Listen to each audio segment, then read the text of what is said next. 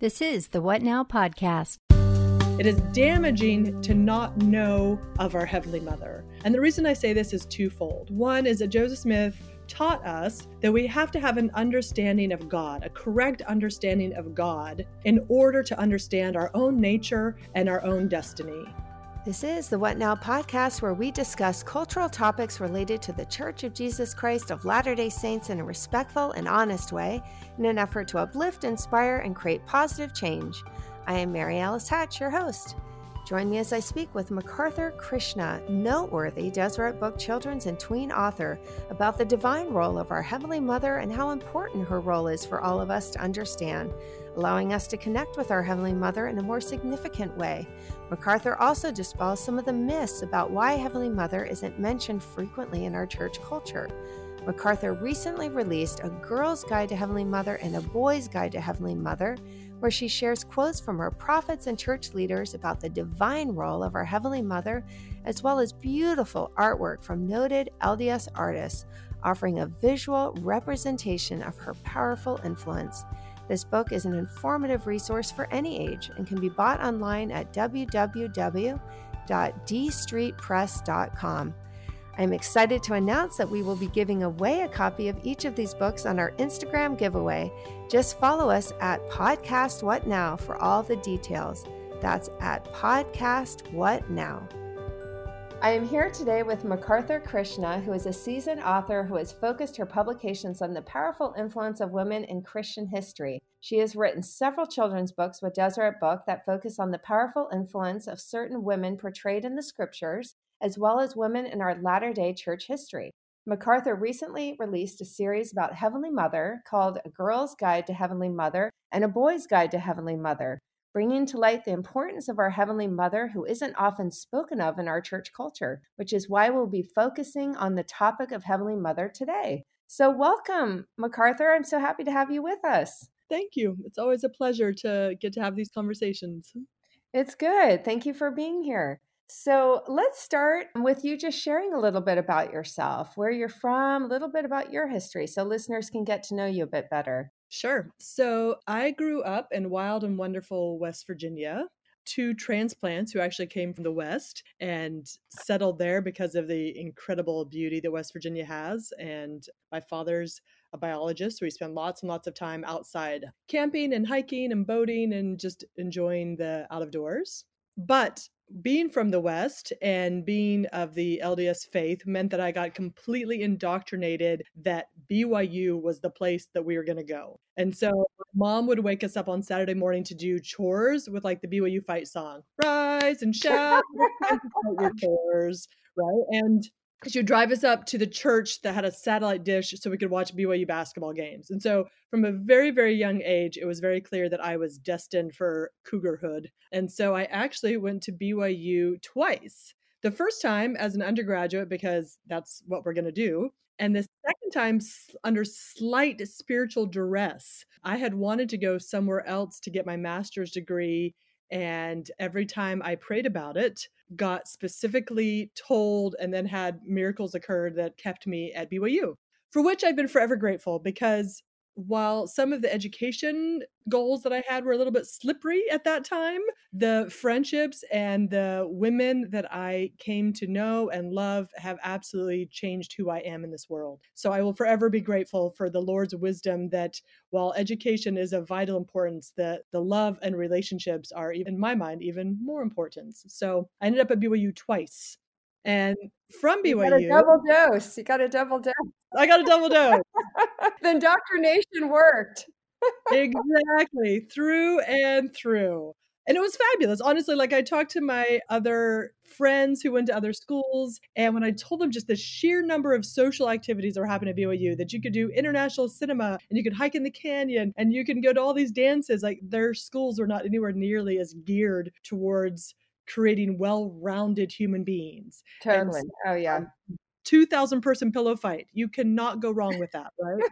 You can't go wrong with that. It was delightful. I love it. Yeah. And then I moved to DC and spent years there and loved it. Well, okay, again, that was funny. How come I'm always under spiritual duress? This tells you that I clearly have different ideas about like where I want my life to go, but that I've learned that my heavenly parents have got better ideas. Shocker. And so again, I got to like a junction of where I wanted to go, and I wanted to move to Rome because who wouldn't want to move to Rome, right? And again, I got told that I should move to Washington, D.C. And I was blah, blah. I was dismayed because DC was in my backyard from West Virginia. And I literally had this conversation with God where I was like, okay, look, I'm young. I'm not married. Like, now is the time to go far. And then when I get married and have kids is the time to move back and be close to family. But like, now's the time to be far, Lord. Come on, let's sort this out. And I clearly got told that I was to be in DC and I was to accept this job. So I did. And the great thing about this is where like I appreciate my Heavenly Parents' patience with me, is that when I got married, finally, I actually moved to India and I lived in the magic land of India for 8 years. And so all of my little like lecture to God about like, this is the time to go far because this is the time that I'll be back, like was like, sure, babe, right? I can just imagine the heavenly chorus. Sure, babe. And so I ended up far. But what was marvelous about that is living in DC changed me in some very significant ways and prepared me for the rest of my life. And one of them is that I'm second of 8 kids. And so being that close to my family meant that I was actually home a lot. And so, you know, I cooked dinner for my little sister going to prom, and I taught another little brother how to tie his shoes. I mean, like I was really around. And so that meant then when I ended up far on the other side of the planet, that I had these great forged relationships with my younger brothers and sisters that mean everything to me. And so that was a good call by Heavenly Parents, right? Yeah. And going back to your emphasis on relationships, you know, your BYU relationships, your family relationships are strengthened, and then you kind of progressed and went off to India. Absolutely. And the learning that comes in living in Washington, D.C. is significant because there's people from all over the world in D.C. Yes, I was raised in Washington, D.C. Right? And so for me, it was significant because I also had this chance to really open my eyes and consider what does it mean to have heavenly parents who are parents of all. You know, not just parents of my favorite people or not just parents of people in my faith, but parents of all. And frankly, that's a lot more wild and crazy and diverse than what my brain had realized before. Well, that changes your perspective living in a foreign country, right? Especially for 8 years. That's a long time. It's a long time. And so I think living in DC before prepped me for that because it opened my horizon to know that the people I saw coming in from Afghanistan were children of heavenly parents. And the people who ran the, you know, Ecuadorian restaurant are people of, you know, God, children of God. And so all of these experiences really opened up my eyes to understand that, to really feel and recognize the richness of what all of these different cultures brought and the unifying factor that we're all children of God. And that I think is actually really vital when you think about the lens of the world from here on out. How you live, how you talk, how you raise your children, how you vote, everything is impacted by the single bottom line truth that we are all children of God. True. I mean, and that leads us kind of into our first question about, you know, what prompted your initial interest in Heavenly Mother? Was that foreign experience or living in DC something that kind of prompted you to think more about outside the box of just Heavenly Father? When did you start kind of thinking about Heavenly Mother? Oh, no, that started way back. So I have always been an avid reader and I love historical fiction among lots of other genres.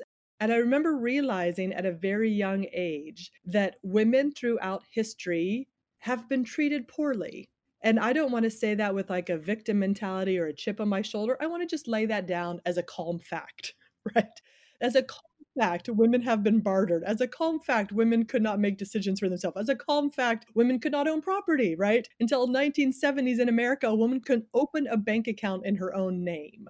And even when I was living in India, I had to fill out paperwork and there was a couple lines that said, I don't think the phrase was, who do you belong to? But it was just like, I just left it blank because I didn't understand, right? Like, what is this phrase? And the doctor's office was like, no, you have to put your father's name there. I'm like, but I belong to myself, right? Like, right. I'm an independent person. Right. So while I firmly believe in relationships, at the same time, I was just baffled because I said, what are you talking about, right? And a police officer interviewed me and asked me, like, but the household you came from before you moved to India. And again, I was baffled, the household I came from. And my husband, who was sitting next to me, started laughing. And he said, she didn't come from her father's house. She owned her own house before she came here. And mind blown. Right. The police officer just like jaw dropped. You owned your own house?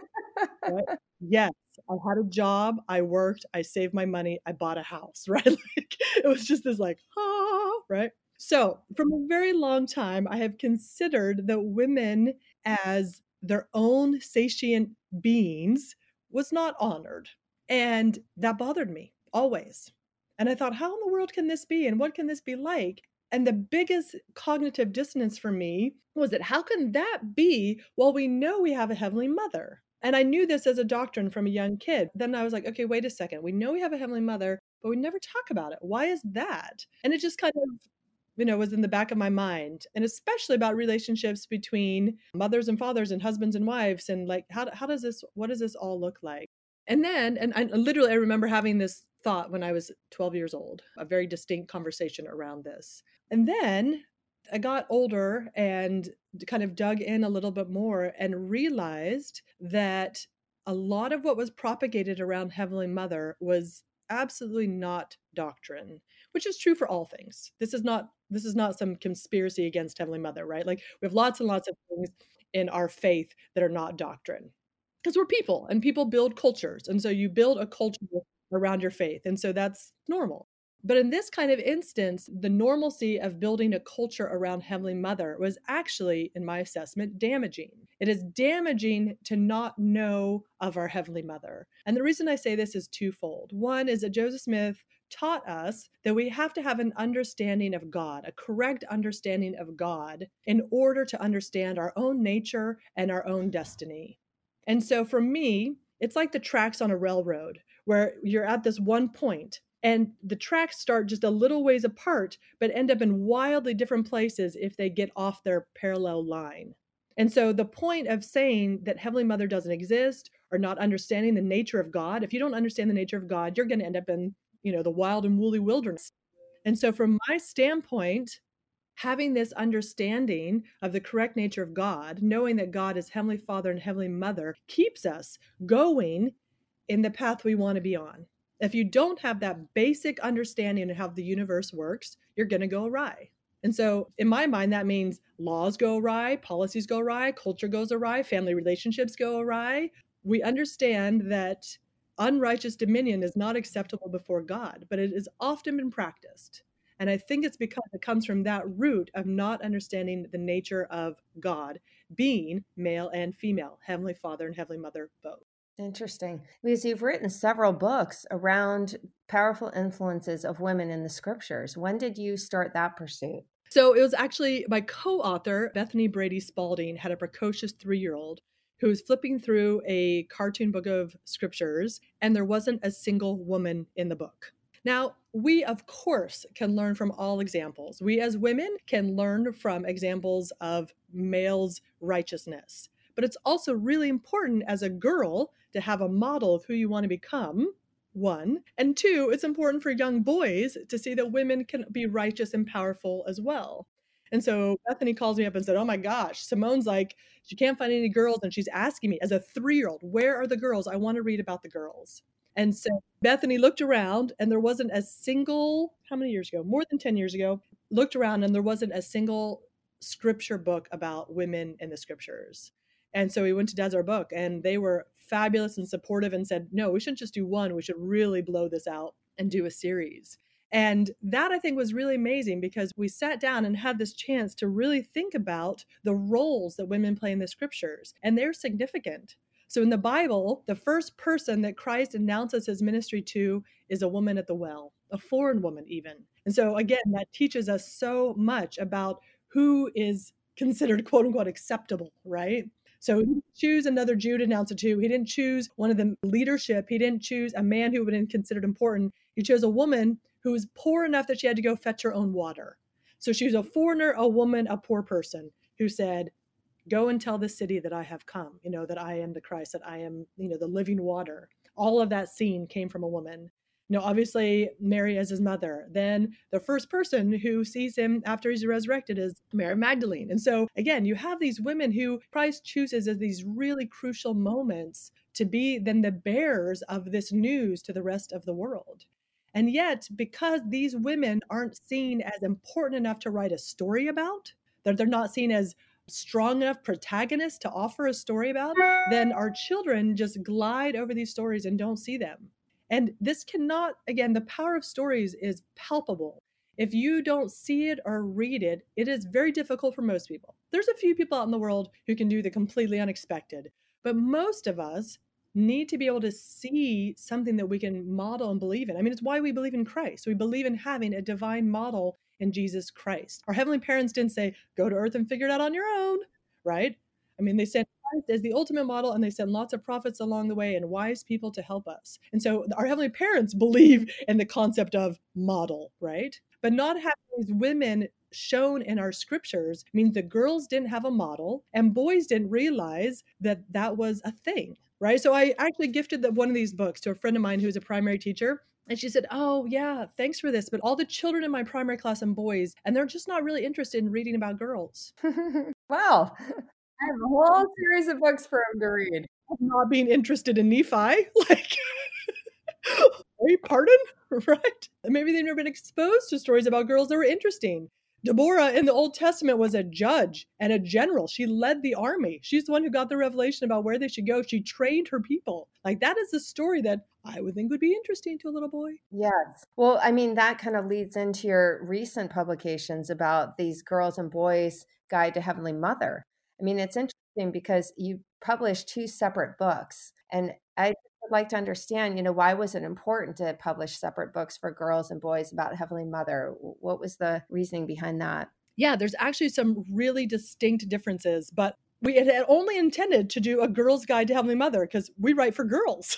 All of our books have been girls, right? The Girls Who Choose God series have all been, obviously, stories of girls. So our plan was girls. And partially because Bethany has 3 daughters and I have 3 daughters. So that's just what makes sense. And then a woman got a hold of me and said, no, you need to make it for children, or, you need to really think about this. And I said, okay, well, send me an email and give me your thoughts. And she sent me a diatribe that was smart and articulate and lengthy and thorough. And I was like, dang. She wrote a book for you and sent it, emailed it to you. Right? Like, okay, here we go. And so I called Bethany, said, we have to do a boys' guide, sorry. And she laughed at me, but we called Martin Polito. And Martin Polito is a super bright man. And he is one of the lead authors on the article A Mother There. So I don't know if you know this, but there's an essay on the church's website about Mother in Heaven. Yes, it's excellent. I've read it. Yes, it's lovely. And in that essay, one of their footnotes is to an article called A Mother There, and that's a BYU Studies article. Apparently, their most popular downloaded article. For free, you can get it. And Martin Polito was a student at the time who proposed to his professor that he wanted to do a historical survey of times that Heavenly Mother was mentioned. And it's not even exhaustive, but it's a lot. And they found over 600 times in early church history that Heavenly Mother was mentioned. And they categorize it then into what we've kind of learned about Heavenly Mother from this. So the church footnotes this BYU Studies article. So when Bethany and I were trying to figure out how to do the boys' guide, we thought, if we're going to do this, we should do this in tandem with a man, because boys and girls are different, and and we've never written directly to a boy and blah blah blah. So we called Martin, and he was fabulous and said, sure, let's get on board, let's do this. And it was fascinating because I've written lots of books with Bethany now, but this was obviously the first and only one with Martin. And so men and women function differently. This is not news, but it's true. And we kind of had to work through like what the flavor of this book should be. And it actually reminds me of a friend of mine is a sports psychologist. And he said, while there's exceptions, the research has shown that to get men motivated on a sports field, you yell at them. Rah, what are you thinking? Get out there. Rah, rah, rah. And for women, you say, you can do it. Your team depends on you. Let's all work together. And I'm not trying to be stereotypical here. I'm just laying down the research. This is generally the way they say it. A softer approach. and a team-oriented approach, and like a lifting approach. And like women live in a much more interconnected system than what men live in. And so women have this web of interconnectivity in their communities and in their families in a way that's generally more significant and complex than a man's interconnective web. And so to spur a woman in a soccer field, you rely on her web. Your teammates need you. We rely on you. Come on, we can all do this together, right? Great, encouraging, Yeah, supportive. and like support the web, right? And so when we're talking with Martin, Martin's like, this is about moral responsibility. Boys need to know how to respect their heavenly mother so they respect women. And he was very like strong about the moral responsibility angle. Where when Bethany and I wrote the Girls Guide, we're like, you can do it. You're built like your heavenly mother. Love your body, love your destiny. Approach. I mean, it was a totally different approach. Yeah. But for us, it meant that when we were writing the Girls Guide, we wanted to talk to girls about how their body is made in God's image. And so the scripture in Genesis is actually plural. Elohim is the plural form of God's. So it talks about you're made in their image. Obviously, me as a woman is made in a different image than my husband. And so the image of who I'm made in would be Heavenly Mother. And so having girls understand, especially, so what was happening is that same precocious 3-year-old was growing up and she's hitting 11, 12 and having lots of questions about being a tween and puberty and her body changing and incredible pressures of visuals on a young girl. And having her mother say, wait a second, like, I know this body is feeling weird to you and you think that beauty is only this, one narrow definition. But we have to understand that all of us are made in Heavenly Mother's image and look around and see the diversity of beauty here. So we were very oriented towards how knowledge of Heavenly Mother could help a tween girl have a healthier relationship with herself. Funny, that said, all the people I've been hearing back from who've got these books have been such a wide range. I had a woman in her 40s get a hold of me and say, how would my life have been changed if I would have had this book when I was a child? I completely agree with that, because when I was reading through it, I thought, honestly, I've never even thought about Heavenly Mother until I started thinking about doing this and heard about your book and went through it and then interviewed Kirk Richards about his art in the book. And I just thought, this is a whole new world. I've never even thought about Heavenly Mother because we don't talk about it in our church culture. We pray to Heavenly Father in the name of Jesus Christ. We don't ever mention Heavenly Mother. We don't have church talks about it. We don't have conference talks about it. We don't have books about it. So you're really opening up a door to something important for a relationship, especially for women, like you were talking about, that web. We want the connection. We want that understanding. And just in preparing for these interviews and reading your books, I have developed an even deeper relationship with Heavenly Mother that never even existed for me. Like, I wish I could have known about this at a much younger age. So your books are targeted to the right audience, for kids, years, to get that information so they can develop a relationship younger that will really help them when life gets harder as they get older. And I think, but what you're saying is also true. So even though we literally geared towards tweens, women and men of all ages can benefit from knowing the true nature of God and hence their own nature. Like, all of us at whatever life stage we're at benefit from truth. So you should be clear when we're talking about this. When we sat down to write these books, there's lots and lots of extrapolative thinking about Heavenly Mother. And if that's interesting to your brain, there's lots of things out there that are kind of intriguing to think about. But when we were oriented towards teaching children about Heavenly Mother, as our other books have been oriented towards slightly younger children, for us, it was vitally important that we stuck to what we actually know. And people always say, oh, we don't know very much, or what's out there. I'm like, no, trust me. There's actually way more out there than what you would think without seeing it collected in one place. And so throughout the book, I think I should actually do the math on this, but I think about 90% of the quotes are prophets and apostles and female church leaders. And from their words, and these are modern day, most of them are not early church, because the early church survey was done with a mother there. But Bethany and I were really interested in, like, what has President Kimball said about this? What has Elder Holland said about this? What has Elder Ballard said about this? What has Spencer W. Kimball, our prophet, said about this? I mean, like, we wanted to know what modern day discussion was around Heavenly Mother. So almost all of the quotes are from prophets and apostles and female church leaders from modern times. And what's amazing is there is actually significant information, enough to write our books and have it be resting on solid doctrinal ground. And that's what I really liked about that, because you can get into exploring certain things and you can open Pandora's box. You have to kind of be careful. And I love that your books are totally focused on what the leaders of the church have said about Heavenly Mother. It just feels like a safe read to me. And that was our intention because we're teaching children. Now, I don't have a fear of Pandora's box at all, actually, because I think that our heavenly parents gave us our brains to explore and grow and learn. I think Joseph Smith opened the Pandora's box, right? Joseph Smith said, wait a second, what about this? And that very dramatic box opening is what ushered in a whole new dispensation. And so I have no fear of the Pandora's box. However, for children, you want to make sure that what you're handing them is solid foundational footing for them to then explore as is beneficial to their testimony. But we wanted to hand them the solid foundation. That was important to us. And what's beautiful about that is that there is so much there. And so if someone's interested beyond that, there's actually a website that's collected a whole bunch of information. It's called Seeking Heavenly Mother. And they have a section that's just like quotes from prophets and apostles, but then there's also academic articles and poetry and music and art. And so if this is a topic that's of interest to you, there's lots and lots of things there. If you want to stick with only what's been said by prophets and apostles, you can do that in our books, or there's, one section in the tab of that website that only focuses on that. And I think from my standpoint, if you think about the model, so we're looking for a divine model, right?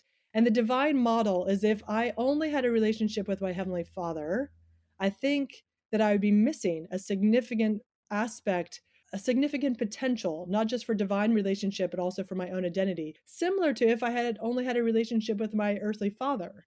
Like, think about if you grew up with only a father. I mean, we as LDS culture really strongly believe in the ideal nature of a nuclear family. And so if you think about that in terms, that means that we need that same Heavenly Father and Heavenly Mother balance in our eternal relationships. Which is a really good point. That's actually a powerful point, because if that's true, which we know it is, the family is the focus in the church, then why do we not speak about Heavenly Mother in our church culture?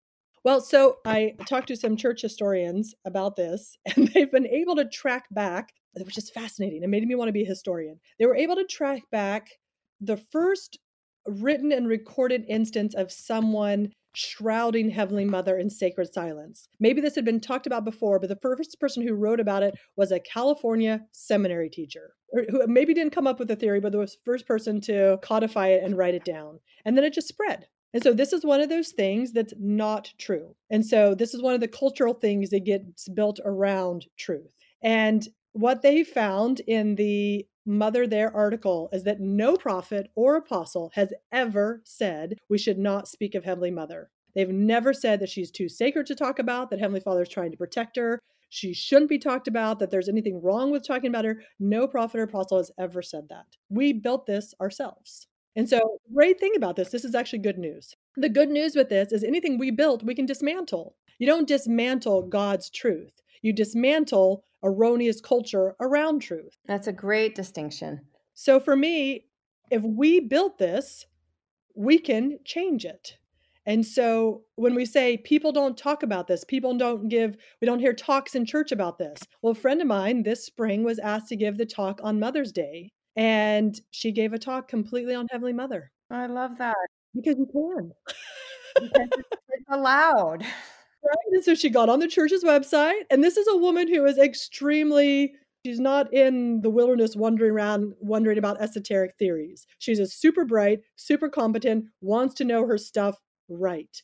And so she got on the church's website and read a Mother There and said, oh my gosh, there's so much information here. Of course, there's enough information for a 15-minute sacrament meeting talk. Let's do this. And so she's the Relief Society president in her ward, and she talked all about what we can learn from understanding that we have a mother in heaven. And so from my point, if someone's listening to this is my charge for all of us. If we think that our family and our communities and our world can benefit from truth, then it is our job to light that candle and spread the light.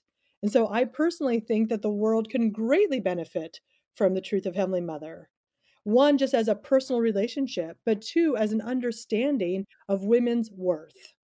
Now, this is more abundantly clear from living in India, which does not treat women kindly, but it's even true in this country. It's true everywhere. That if we understand what women are worth, that Heavenly Father and Heavenly Mother function as equal divine partners, as told by general authorities in, the quotes that we read, how does that change things? How does that change how we see women in this world? How does it change family relationships? How does it change who you date and how you date? There's a study recently at BYU that said that women don't speak in groups of 5, unless there's 4 out of 5 women don't speak as often as men. That's And interesting. always speak more than women. And that still exists in 2020. So So disturbing. do we think that women have something valuable to add to the conversation? Do we, and okay, sorry, that was part A of the study. Part B of the study said that often when a woman spoke, the response from the male participants was undercutting the statement they just made. So that's even more disturbing.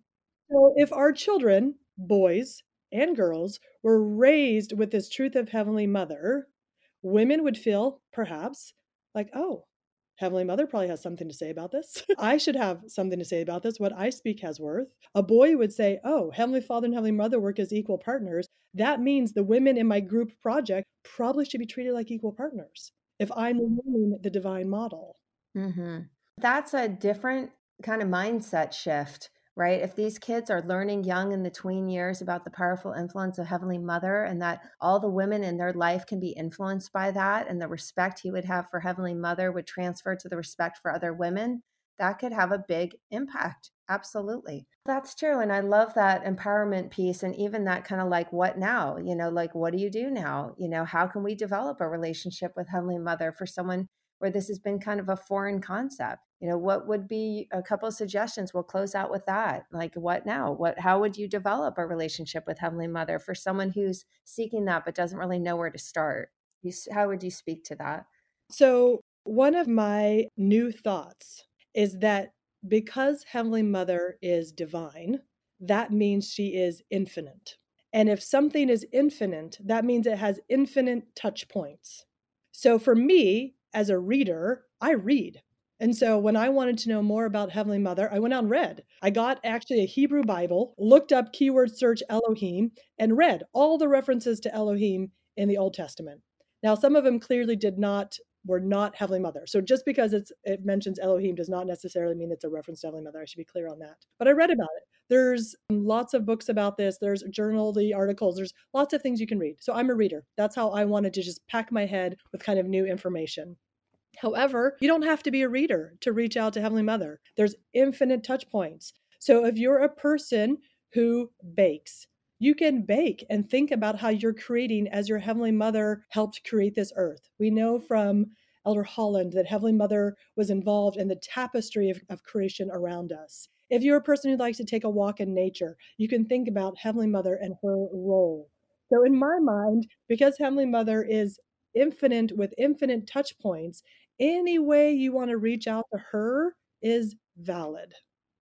Pick what feels rich and abundant and lifting or accessible. Just start with accessible. Whatever way you want to access, that works. However you connect. Yeah. I mean, I think this is such a powerful topic, and it's been so good for me personally to start developing a relationship with Heavenly Mother, which was kind of, the catalyst was your book, The Girl's Guide, which is so well done. And the beautiful artwork that you selected for that, because a lot of people, imagery really impacts them. So I should absolutely this is not just a shout out, this is like a humble adoration bow. The artists who were part of this book were incredible. So some of that art existed before. Lots of the art was actually commissioned for this book. And by commissioned, I mean, I called and begged. And, it worked. It worked, right? And what was amazing is 2 or 3 of the artists, several of the artists came back to me and said, I had such a powerful experience. One woman I called, and she literally said, last night I was praying and asking how I could use my talents to serve, how I could use my talents to shift gender balance. And you called me the very next morning. Wow. See, that just shows when you're on the Lord's errand, he presents opportunity. That is so cool. I love that. These artists had so much faith and so much confidence and so much willingness to serve, to say, yeah, we'll be part of this project. Like, I will stretch. And one artist told me, who was a very well-established artist, she said, I have no idea how to paint a Heavenly Mother. I said, I know, but nobody does. So, and so, paint your heart, paint what feels good, paint whatever. And she said, we'll see, right? And of course, the thing she did is absolutely glorious. And so from my standpoint, it was so fascinating. So again, I should say, my husband is from India, and my daughters are a range of glorious brown skin tones. And for me, it was really important, again, back to that idea that we're all children of God, that the fact that God emphasized to me in DC, we're all children of God, which means that Heavenly Mother needed to not look like one narrow ethnicity or definition. Because we have a definition of what, like the race of Heavenly Mother or the skin tone of her, but we also have a definition even artistically. What would Heavenly Mother look like? Okay, she looks like the art that you might see in the visitor center, right? But the art in the visitor center is just one style of aesthetic. There is no divine aesthetic. If you look at this earth, the hills of West Virginia that I think are so gloriously beautiful look nothing like southern Utah, Moab. But they're both divine, both created, both seen as beautiful. And so when you look at this idea, you have the divine stamp on ecological diversity, right? Like, divinity created diversity. And so when we were going to show Heavenly Mother, we wanted to be as expansive and as inclusive as we could be, to show that Heavenly Mother represents all of her children on the earth. And so we went abroad to find artists abroad. And so the church does an amazing art show. I don't know if people are aware of this. I wasn't. But every 3 years, the church hosts an international art show. And they have a very wide range of aesthetic. It is not just one aesthetic that we subscribe to at the Church History Museum when they show the exhibit. It is wide ranging from abstract and modern to traditional to literal. I mean, it is all over the map. It's beautiful. And they actually have an online exhibit. So if you're like me and you live in India or you live somewhere else in the world that you can't get to Salt Lake City, if you Google Church International Art Competition, LDS Church, it pulls up and they have an online exhibit and you can see the last 15 years, I think, of exhibits. So I went back through those exhibits and found artists whose work I thought would work for this book. And for this book, we mostly did literal figurative art because for children especially, we wanted them to see her as a real person. And so there's a few pieces that are abstract, but it's mostly very figurative. But I went back in and got a hold of artists. And so in the Girls Guide, we have art from Nigeria, from Lebanon, from Cambodia, from South Africa, from South America, Argentina. Like, we literally wanted Heavenly Mother to be represented from across the world. We have a Hawaiian Heavenly Mother who is just beautiful. She was just acquired. That painting was acquired by the Springville Art Museum. So from my standpoint, I'm so grateful to these artists for their willingness to try this kind of unknown project, and at the same time to blow out the canon. If you're now on Instagram and you see images, there are images of Heavenly Mother cropping up, I would say once a week. I see a new image now on Heavenly Mother. There's just been this explosion of art around her in such beautiful ways. One that I most recently saw was a Heavenly Mother reaching out to Mary and baby Jesus. And it blew my mind. I thought, oh, wait, that was her child too, right? It is their plan for us. And this is in no way denigrating Heavenly Father or Jesus. This is holistic approach, not a weeding out. This is not the Greek model of like, I'm going to follow Zeus and I'm not going to follow Herod. I'm going to follow Apollo, but not this one, right? Like this is not the Greek and Roman God. They're united in their plan for us. And so to seek them individually is also to seek them collectively. But when we talk about a plan for us, it's not just Heavenly Father's plan for us. I don't know about you, but most mothers I know are very interested and active in the planning of their children's lives. In my house, I plan way more than my husband does. So it makes sense that our Heavenly Mother is part of the plan for our life. And by the way, that's backed up by, quotes from apostles. It talks about their plan for us, right? And so again, if we're talking about dismantling and creating, our own language should shift to match the divine model of truth. So when we say Heavenly Father's plan for us, well, that is true. He does have a plan for us, but it's more truthful to say Heavenly Parents' plan for us. Yeah. And I have heard more reference recently in conference and church talks about heavenly parents, but it's never specifically focused on heavenly mother. I think that's a comfort level. Mm-hmm. But I don't mind that either because it is a partnership, like you're saying. They are meant to all work in harmony together. So, and Bethany and I had actually toyed with writing a Heavenly Parents book. And then we thought, well, but we need to parse it out a little bit because we need to talk about Heavenly Mother specifically so that we know who the other part of the partnership is. But if you're talking about the plan for our lives, obviously it's Heavenly Parents, not Heavenly Mother, right? And so, or Heavenly Father. So I think the focus of what we need to understand is the unity between them. And that's always Heavenly Parents. But if you want to talk about your destiny, your divine destiny as a woman, then Heavenly Mother is crucial in that understanding. If you have a son that you want to encourage to marry and date righteous women, you want him to know there's Heavenly Mother as a role model. And so this is not just... It just enhances. It shouldn't be threatening. I think a lot of people get nervous because they hear these myths about like, well, she's so sacred, we shouldn't be talking about her and this and that. But that's just a myth, a dispelled myth, So we just need to say, hey, that's actually not true. Kind of calling it out like you're talking about in a respectful way and saying, no, actually, they want us to know about our Heavenly Father. Of course, Heavenly Mother is important and Heavenly Father would want us to know about her, right? And I think about, if you think about it in two things. One, she is a God, an all-powerful God. She does not need our feeble human protection. That's one. Two, what mother would want distance between her and her child? I just went grocery shopping yesterday and I got 3 text messages and a phone call from my 5-year-old. Not an hour and a half, right? Like, oh, that's so funny. What are you? Right, as a 5-year-old, she understands she wants to be connected to her mom, even if I'm not there, right? So a 5-year-old is feeling this need for, her mama. Yeah, and that's a good point. That's a good point. Of course she wants to be connected to her heavenly children, just like Heavenly Father would be so disappointed if we weren't praying to him, right? He wants the connection. Oh, this has been such an incredible conversation. Thank you so much for your time. Absolutely. I think it's exciting. It's exciting to talk about things that matter. It's exciting to talk about truths that can bless our world. It is, and thank you so much. You're welcome. My pleasure. And I want to thank you for listening to the What Now podcast. We encourage you to share this episode with family, friends, and anyone you think it might help. Simply click on that share button wherever you listen to podcasts. And don't forget to leave us a rating and review.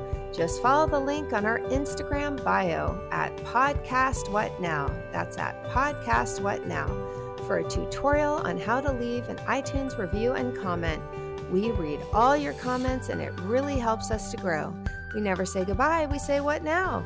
Find out by tuning into our next podcast. This is a What Now podcast production.